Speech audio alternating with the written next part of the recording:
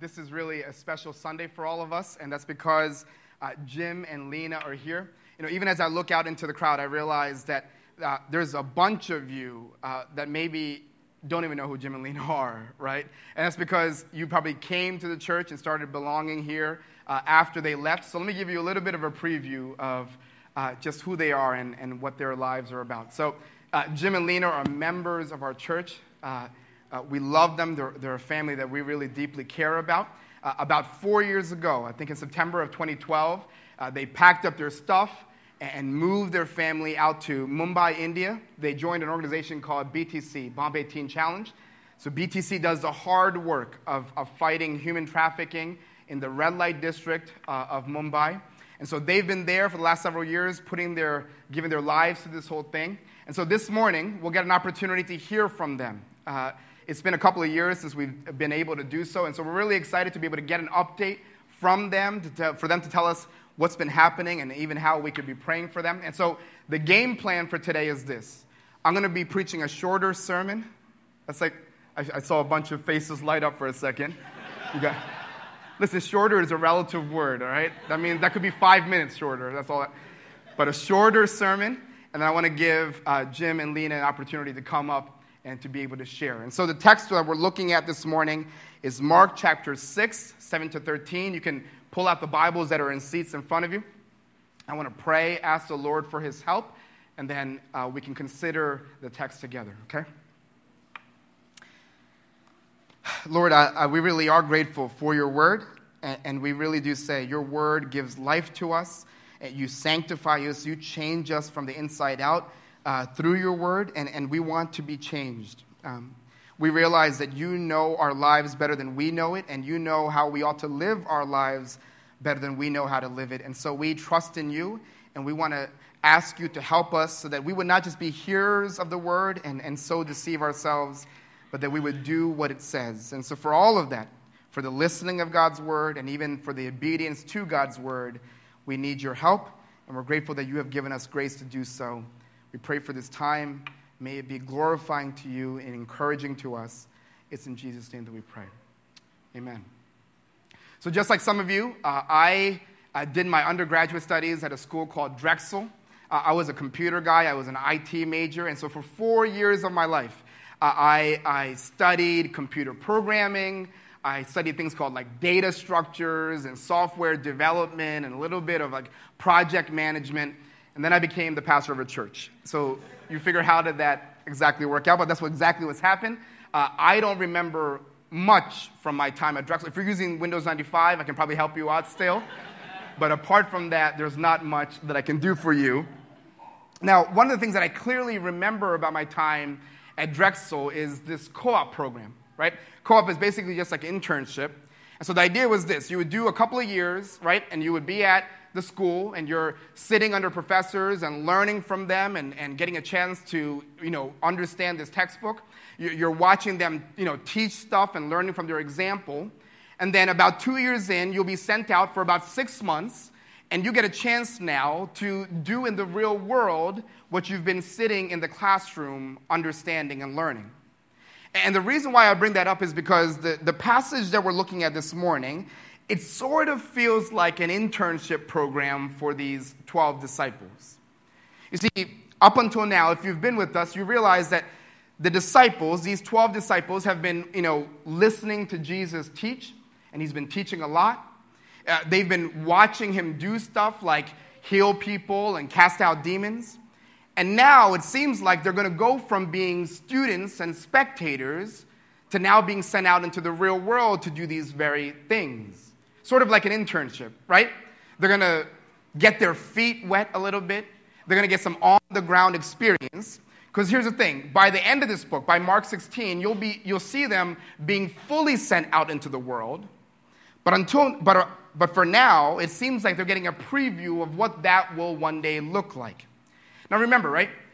Being sent out was always a part of the plan.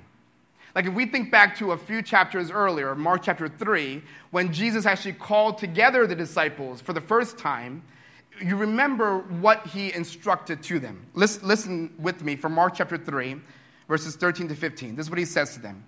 It says, and he went up on the mountain, and he called to them those whom he desires, and they came to him. And he appointed 12, whom he also named apostles, that they may be with him, and he might send them out to preach and have authority to cast out demons. You see, when Jesus called the 12 disciples, it says that he called them to two things. I wonder if you noticed it, right? The two things that he called them to are this. He called them to come and to be with him, and then he also called them to be sent out. To be with him and to be sent out, right? You see, they weren't just called to follow Jesus around forever. The plan from the beginning, he told them this from the beginning, was that they would not just follow him around, but that they will also be sent out. Now here's the thing. When we look at this passage, right? This passage is directly speaking to the 12 disciples, who are also known as apostles. Capital letter A, apostles. Now, the apostles are very different from us, right? In a bunch of different ways. We can get into it later, but the apostles are very different from us in a bunch of different ways. So everything that we read in here in this passage won't directly apply to us. But one thing remains the same between the apostles and us, and that's this. You see, we too were called not to just follow Jesus, we were called to be sent out. We weren't just called to be disciples of Jesus, we were also called to be missionaries who were sent out. And because that's true, I think there really is a lot that we can be learning from this passage, gleaning from it. And so the game plan is this. I'm going to quickly go through just 3 things that I think are important for us to learn from this passage. And again, we won't be able to cover everything, but we'll quickly go through 3 things, and then we'll consider what it means to be sent out. So open with me. We're looking at page 841. This is Mark chapter 6. We're going to look at verses 7 to 13. This is what verse 7 says.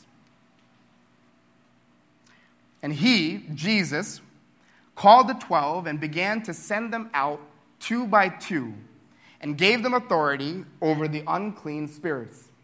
Now again, we can't cover everything. Even in this one verse, there's a lot going on there. But the one thing that I want us to notice is this, that Jesus sends out his disciples with authority to do what he did. Jesus sends out his disciples with authority to do what he did. Now, if you've been with us now for these last several months as we've been studying through the Gospel of Mark, you've noticed that all throughout these stories, there's sort of 3 things that you see are involved in Jesus' ministry. He does 3 things sort of over and over again. The first thing is that he teaches. Then he heals, and he casts out demons, right? This is sort of this reoccurring thing that we have seen in the Gospel of Mark over and over again. But you see, since the beginning, Jesus has been very clear that while 3 things are constantly happening, not all 3 things are equal in importance. While 3 things are constantly happening, not all 3 things are equal in its importance. You see, Jesus himself said from the beginning that the reason why he came was to what? Do you remember? The reason why Jesus came was to do what? To preach, right? He said it from the beginning. In chapter 1, he said, the reason why I came was to preach. He came to preach the gospel. He came to announce that the king of this kingdom that the world has been waiting for is actually already here, and it's him. He came to call people to repent and to turn towards the gospel and believe it. And so if that's true, if Jesus came to preach, the question we should be asking ourselves is, why did he heal? And why did he cast out demons then? If he came to preach, why did he do these other things then? Well, one thing we know for sure, and we saw this last week when Kevin preached to us, is that one of the reasons why he cast out demons or why he healed people was because he had compassion on them.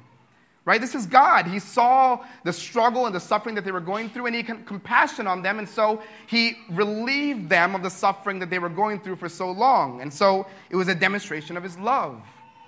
But the other thing that we also notice is that Jesus did these signs and wonders in order to demonstrate his authority. Jesus did these signs and wonders in order to demonstrate his authority. You see, what he did gave credence to what he said. What he did gave credence to what he said. You see, this is how it works, right? Because a lot of people around Jesus are watching him do a bunch of things. And so when Jesus goes around and he's healing somebody, or when he's casting out demons, people see this and they say, this guy must be legit, right? Sometimes I think we think like miracles were just common things that always happen in the Bible. It didn't. And so when people saw this, they saw what he did and they said, this guy must be legit because no one is doing what he is doing. And because they saw what he did, some people believed what he said. Because they saw what he did, some people believed what he said. And listen, I want to stress that word some. Because not everyone who experienced a miracle or not everyone who saw one ultimately believed what Jesus said. You see, some people, they saw Jesus do these miracles and they would say, that's right, he is a powerful person. He's doing some amazing things. Or some people, they would experience a miracle, like they would be healed, and they would just be happy to be healed. I mean, they were suffering for so long, so they're grateful that the suffering that they had to endure for so long is no longer there, so they were just happy to be healed. But what you need to understand is not everyone would end up believing as a result of seeing. Not everyone would believe as a result of seeing. And that's exactly why Jesus says that preaching was the most important thing for him. Because this is what we need to understand. You see, those who were healed, they would inevitably get sick again. Consider that. Those who were healed, they would end up getting sick again. And even those who were raised from the dead, like we saw last week, they would end up dying again. Or even those storms that were raging, Jesus came in and calmed, those storms would rage again. But what you need to understand is this. When someone hears the gospel, and when someone believes what the gospel says, it changes their life completely and eternally. When somebody believes the gospel and hears it and trusts in that gospel, it changes their life completely and eternally. That person will never, ever be the same again. And so what Jesus did was he gave his disciples this same authority. What Jesus did, the disciples did. Look at verses 12 and 13. It says, so they went out and proclaimed that people should repent. They teached and preached. They cast out many demons and anointed with oil many who were sick and healed them. What Jesus did, the disciples did. And here's the thing. What Jesus did, the disciples did. And what the disciples, the 12 apostles did, we get a chance to do as well.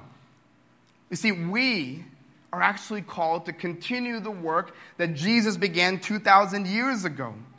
And you know, we can have an extensive conversation about healing and casting out demons and what that looks like today.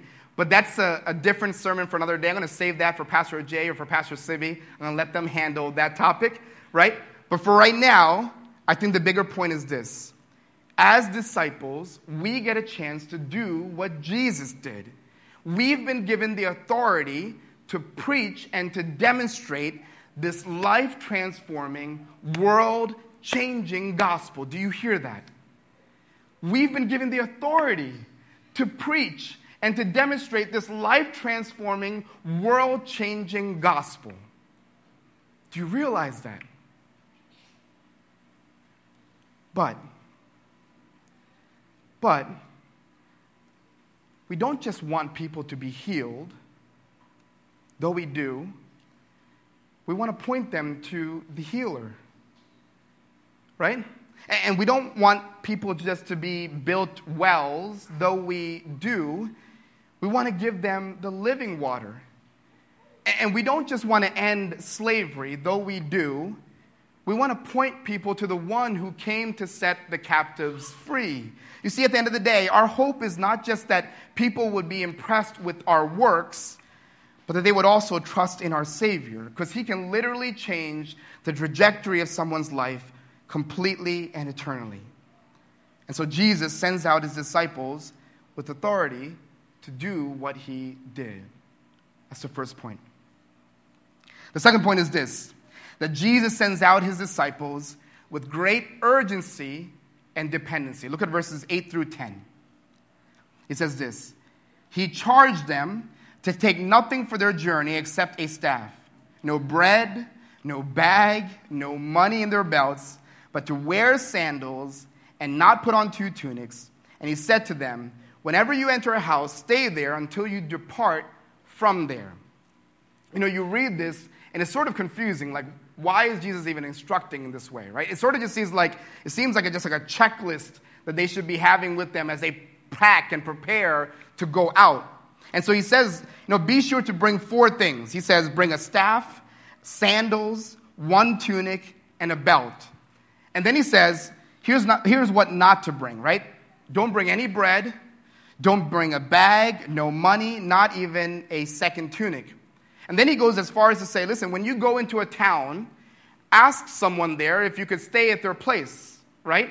And when you get there, don't go hopping around from house to house. Stay at that same place until you're done with that place. Stay there. The question is, what's the point of all of that, right? Why does he say this?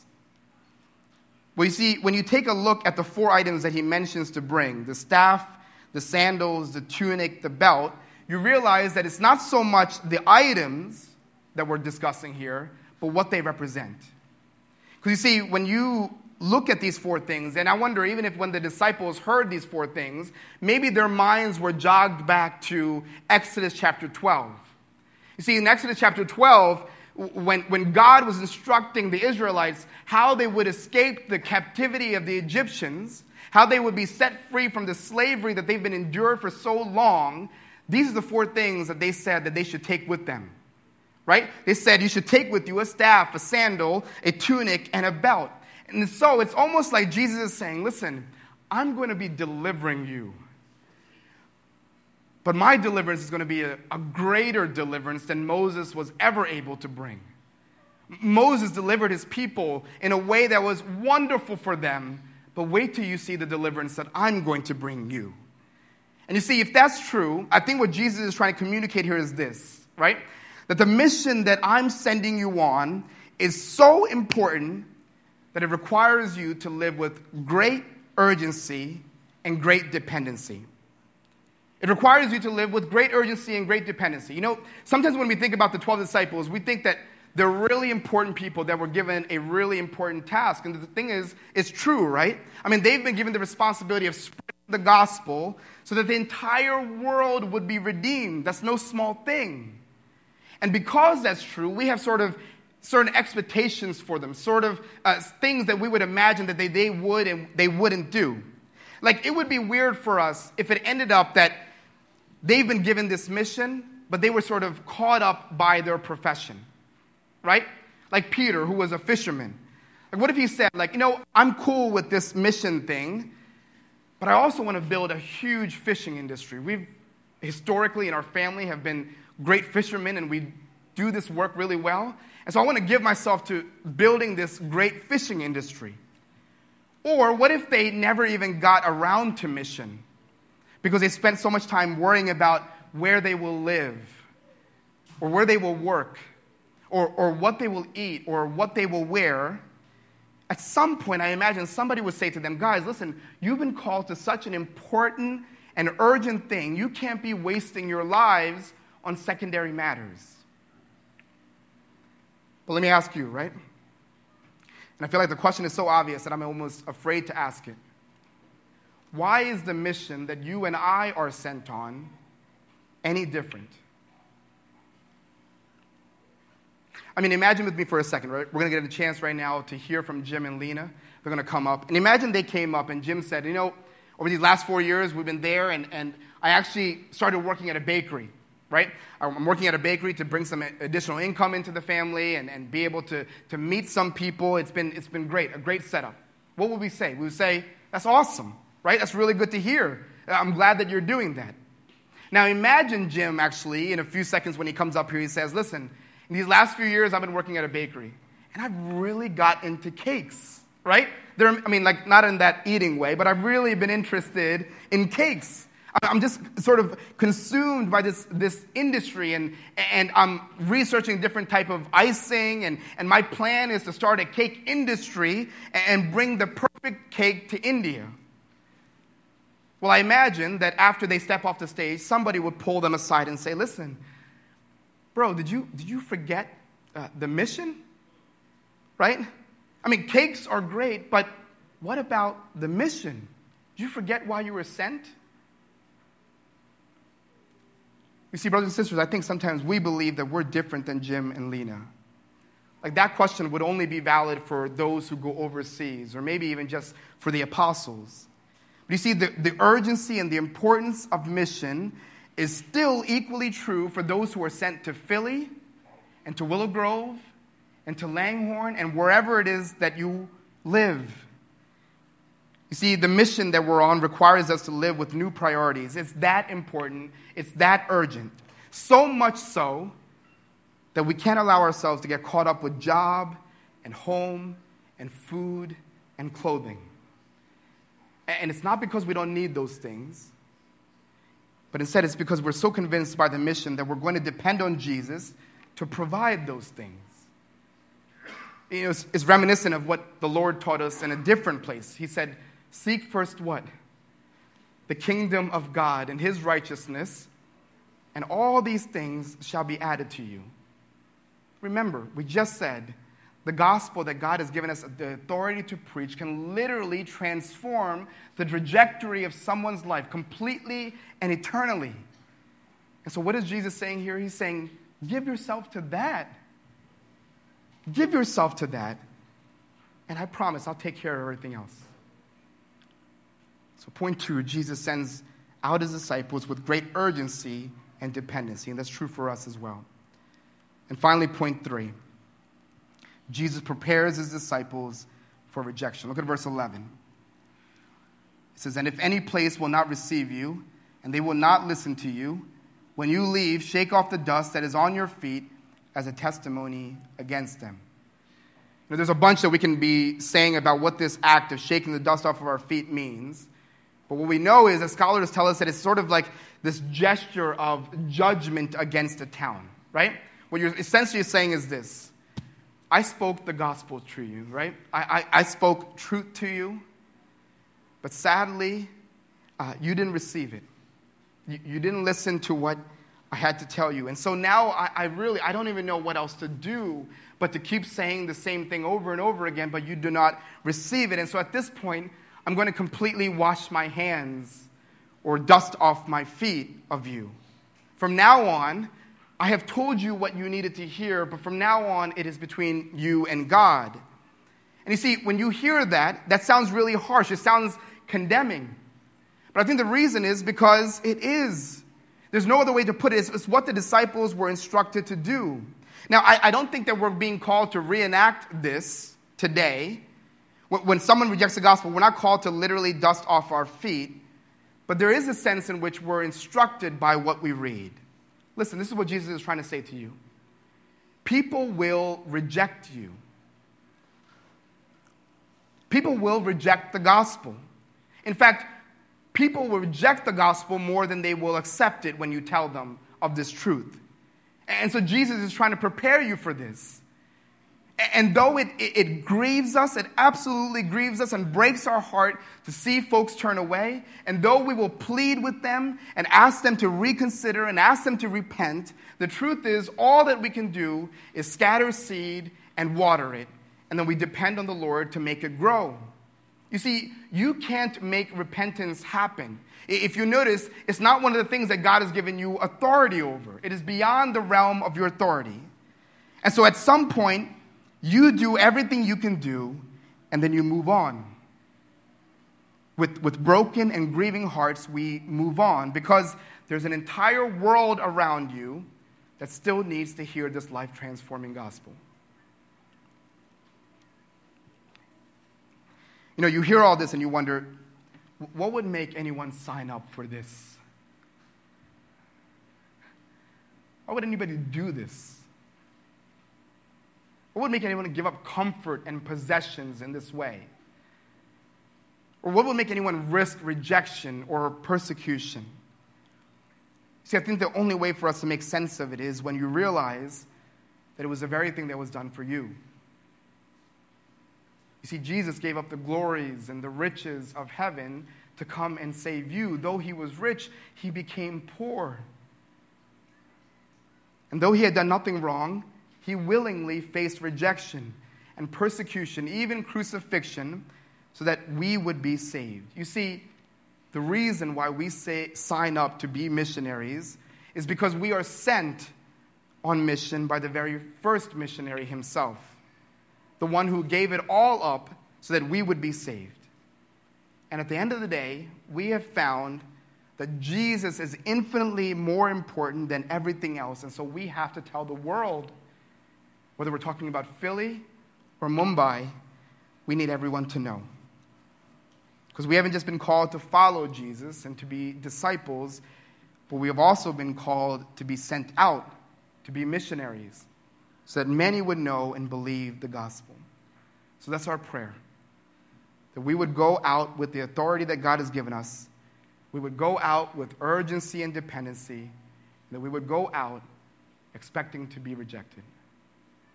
Let's pray, and then we'll have Jim and Lena come forward and share. It's strange. I wanted to spend the next few minutes talking about this new passion I have about making samosas. It started as a hobby, but it's become so much more. But after Binu's message, it just seems inappropriate. So it's such a joy for us to be here. I can't tell you how good it feels to come back to your home church.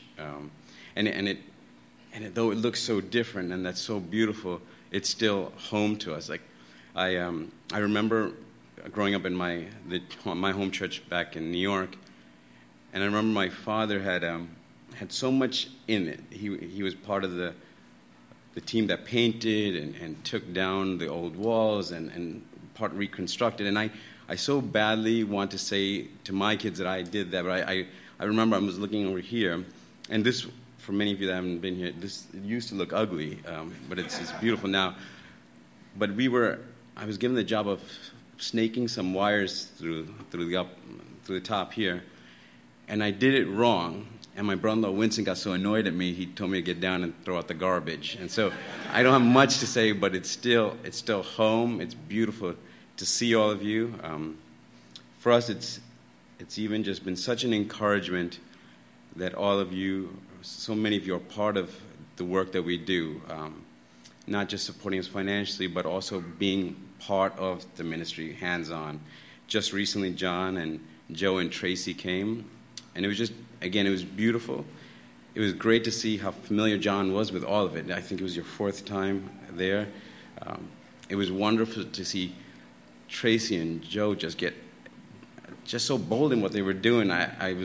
We had brought these like little silly cubes called Evangel cubes, and it's sharing the gospel through different cultures, even if you're not familiar with the language. And Tracy was at each one of them, each lady that come through our clinic. And these, just give you a little context, it's the red light district. In the red light district, we have a health clinic. And we bring a team of doctors and nurses to come. And during those 3 days, we have hundreds of women from the red light district that come through. And we give basic medical care, but more than that, we were sharing the gospel with them. And though not able to speak the language, there was a boldness in being able to just share with each woman that was coming through, and that was glorious, I would say. And Binu was talking about casting out demons. We don't see it much here, and though it's not so frequent there, it's not unusual. I remember when we first went, we were at a church service, and we saw a woman suddenly start slithering like a snake. And it was just, I was fearful at the time. But then I saw people with the authority of Jesus praying over them and casting this out. So when we were at the clinic, such a situation happened, I think, with one of the ladies that Tracy was with. Unfortunately, it was a bad time because I had drank a lot of water and I had to go to the bathroom. And so as I'm going to the bathroom, she stops me and says, "Look." And I looked, and because it's sort of become common, I said, oh, yeah, that's a demon. Someone will pray over it. And I just went on to cast out my own demons. And I saw she had such horror and disbelief at the same time. Yeah. So Jesus certainly gives authority, not to me, though. I'd just like to spend just a few minutes just sharing some things that God has been teaching me, and then I'll just hand it over to Lena. She told me not to do this, but I will. I'm on stage now. So she can share what's like some beautiful things that's been happening through the school that we've started. There are two things that just been impressed on my heart over the last year is that how hopeless and pathetic all of this is without Christ. And without Christ, there's really no reason to cry or shout or sing or to fight back. When I was coming home one evening, and I parked the car, and I got a call from Lena, and she said, can you get some chicken? And so that's not like going to Acme here, right? And you just see everything sanitized. You literally go to the chicken stall, and they cut the neck off, and they give it to you. But this particular time, the usual chicken stall that I go to was closed. So I had to go to the other side of the tracks. And there I asked around, because I had heard that there's a section where they cut live chicken and goats. So I asked, and I found my way from one gully to another. And finally, I knew I was there. I was entering the gully, because along the streets, blood was coming through, right? And the closer I got in, it was darker, and the stench was louder, it was more profound. And I finally get to the place, and everywhere around me, they're cutting chickens and goats. And it was so not like polished. Like I would see goats hanging, and like they hadn't cut off the tails yet, so the tail with the bushy, nice tail is there. In some place, I'm sorry, this is a bit disgusting, but and then in some places the heads would be cut off, but they hadn't the head is still standing there, right? And then the chickens, it's just indiscriminate. They cut the neck off, and then they just throw it, and the chickens like flap, flap, flap till they die off, right? So all that's disgusting, but what struck me was the silence of the living, right? Like right next to these slaughtered lambs were lambs that were living, and they were getting just fed grass, and they were just happily eating. And then these chickens are getting their necks cut off, and the other chickens are just sitting around. And I almost want to say, scream out for your brother, like, that's you next. Like, do something, right? Or don't you have any empathy? And as I was walking home, I thought, I guess, if not for Christ, might as well not scream. Might as well not fight back. Might as well not shout for injustice. Just eat your grass and just get slaughtered, right? And that's not just in India. I feel like that's just as well here. As I'm coming back, I see our older generation getting older, and I see aging, and I see something that's not graceful about it. And I said, is this the end of all? And I think if not for Christ, none of it makes any sense. Just live and eat and do whatever that pleasures you, and then die, right? But all that trajectory, all of that changes simply because of the cross, because of Jesus. And that's not just lip service, that gives hope.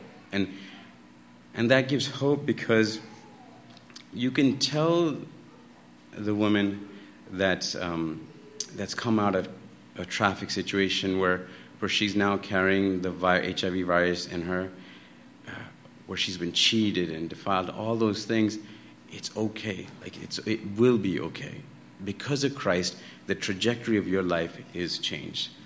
And because of that, it makes sense for us to be there, and for us to live there, and to be in community with the women and children because of Christ, and nothing to do with us, but because of what he has done. And then I think what he so graciously and gloriously does is he that mission changes you, changes your DNA, changes your, even, he says, the Lord will grant you the desires of your heart. I got to say, with all honesty, we love being in Bombay. We love being in Ambernath. Even as we've been here 1 month, it's just been so nice to be with family and friends. But I absolutely, there's an itching to go back. And that's nothing to say about us, and that makes me just love Christ all the more, because I said, Lord, when you send us, you didn't even send us with a grudging spirit. You sent us and you equipped our hearts with like this overflowing joy that is not natural. It's an unnatural joy, but he gives you the joy to be where you are. He gives you the heart to love those who are maybe not lovable. He gives you the humor to find, to be able to laugh when all those sort of ridiculous things happen in a context that's so different from you. So I guess the one point is, if not for Christ, all is hopeless. Because of Christ, it all makes sense, and he equips you for that.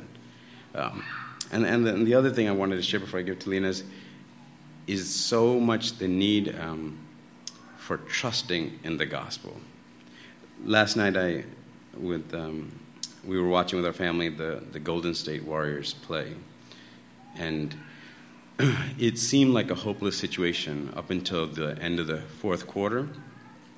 And it seems that Oklahoma had devised a plan, a strategy on how to beat the Warriors, and it was working. But in the end of the fourth quarter, when stuff started falling apart, they fell away from their plan and they started doing their own thing, and it was to their demise, right? So in the last 2 minutes, everything reversed and the Warriors won. They won to play another game. I was so excited about it that I had to see all the analysis on why this happened. And the funny thing is, you have these like 4 analysts, 2 of which don't belong there, Shaquille and Charles. Like no reason. They just like goof around with each other and say nonsensical things. But there was one guy there that I felt like he preached the gospel. It was Kenny Smith. And he said there are 3 things that they needed to do and that they violated. They needed to have focus, they needed to believe, and they needed to trust. And he said, see, Oklahoma devised a plan, and it works. And with this plan, if they stick to it, they can beat the Warriors. But when things got messy, they all went on their own. They all tried to be their own heroes. And suddenly, unexplainably, things are falling apart. And I thought, isn't that so true for our lives, right? We focus on the cross. We believe that he's died for us. And in that, we trust it all the way through. If we can keep enforcing that into the lives of the women and children in our ministry, that's what we love to do, because it's so hard. The hardest thing I think for us is when we go into the red light district and we see, not often but sometimes, women that have come to our homes, have tasted and seen the goodness of what life afterwards is, and somehow they don't trust it all the way through, and then they go back and live in the filth of the red light district. Or the young men and ladies that will invest our lives into, and we tell them of a hope and a future, but they don't trust, and sometimes they'll walk away, and they'll walk away right into their sin and to their demise. So, I mean, just as much as it's true in Bombay, it's for all of us, it's trusting the gospel for the long run, right? Like, though things may not be right here, though things may fall apart or not work out, but if you trust that the cross will bring you through, it will work out in the end. So that's what's been on my heart. It's our 4th year. In many ways, I feel like it's been more difficult than the previous years. But with the opening of our new school, it's been a joy. It's been almost in some ways a renewing of energy. And I'll let Lena share on that. But real quickly, thank you to the church. We love you. We love you for remembering us and continuing to pray for us and support us.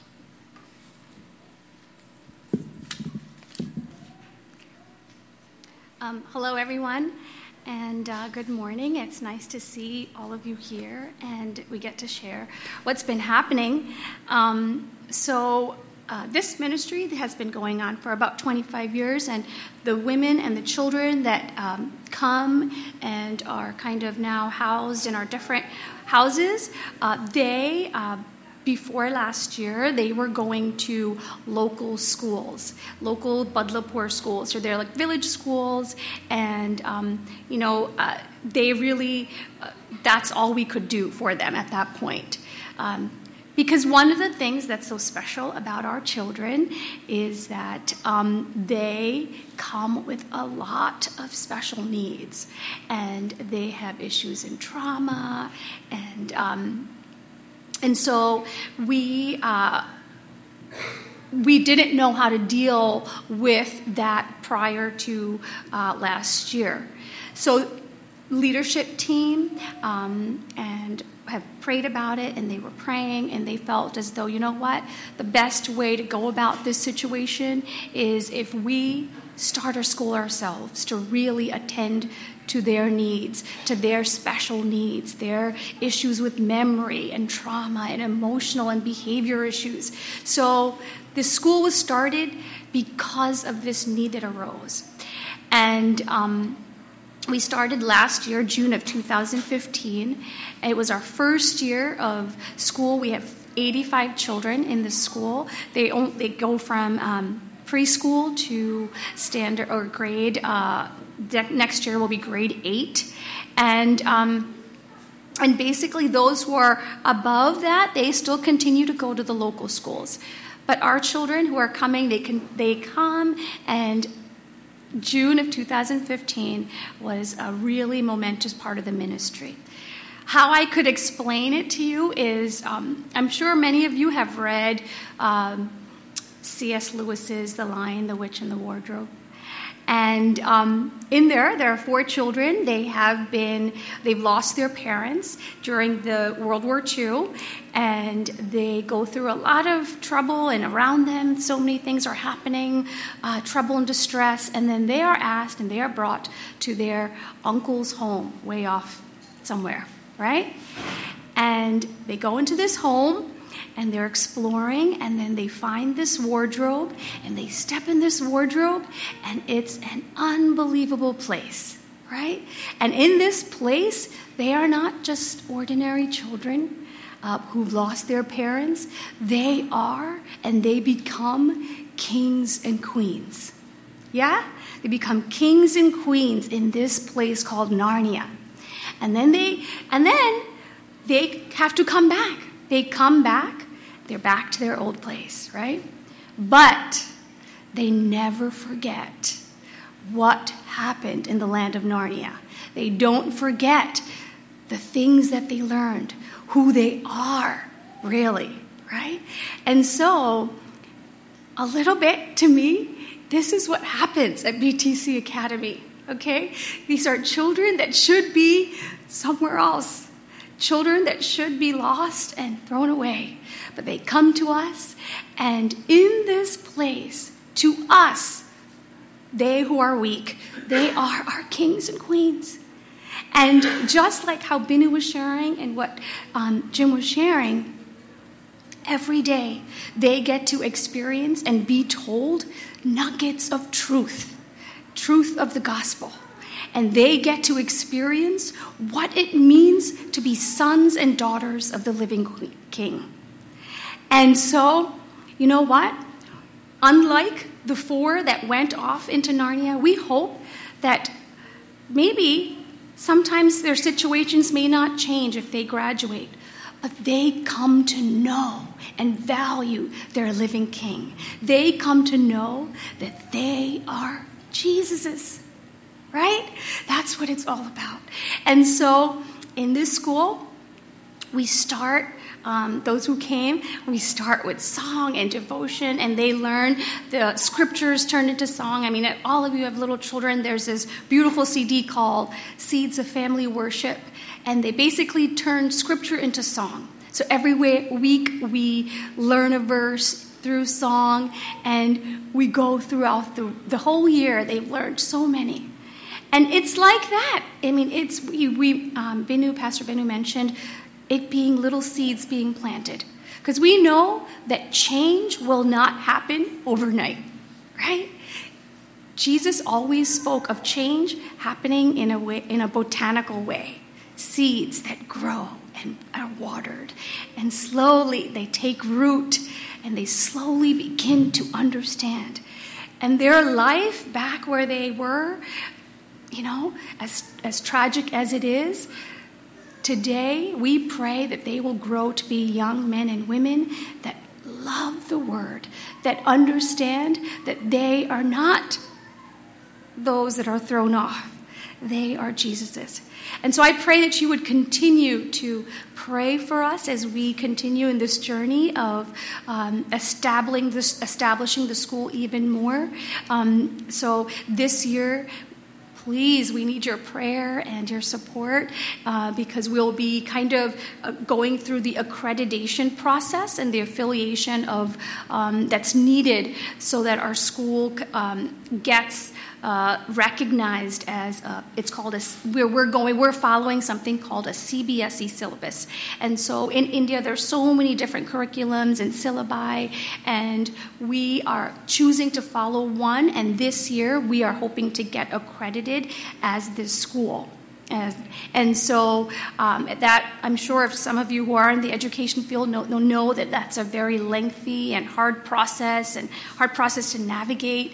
But we pray that God will do this, and He will do this. And so one of the things that, I feel like every week when we're there and we share and we're standing up there for assembly and we share with the children,